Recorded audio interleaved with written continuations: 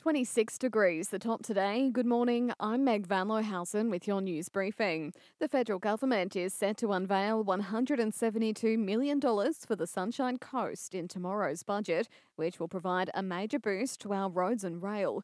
Fairfax MP says it's a major step for the region. Never in history has the Sunshine Coast been the recipient of so much federal government funding than it is today. We have secured $160 million for the Mooloolah River interchange. A further $7 million is set for the Caloundra Transport Corridor upgrade, while $5 million will go towards a study into the full duplication of the North Coast rail line between Beerburrum and Nambour.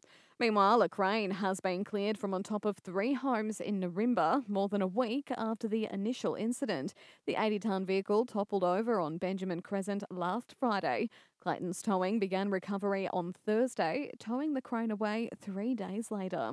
And a loose pig has caused havoc for motorists on the Bruce Highway on Sunday. Police were called to the highway near Torbal around 2:30 yesterday afternoon. Aruna resident Bruce witnessing the chaos. It was just sitting in the middle of the road in the grass having a great feed. Southbound traffic saw major delays while it's unclear how the pig ended up near the highway.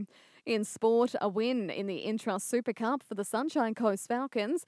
The team taking down the Mackay Cutters 58 points to 10. CEO Chris Flannery says there were some standout players. Will Taloy, our centre, he scored 3 tries, so it was nice to see Will get a hat-trick there yesterday, and thought Todd Murphy and Cooper Johns had really good games in the halves, really directed us around the field. And front rower Daniel Dole, he had a super game as well, so it's good to get a bit of momentum. And in the Super Netball, round 2 sees back-to-back wins for the Sunshine Coast Lightning, the local side defeating the Melbourne Vixens 56 to 51.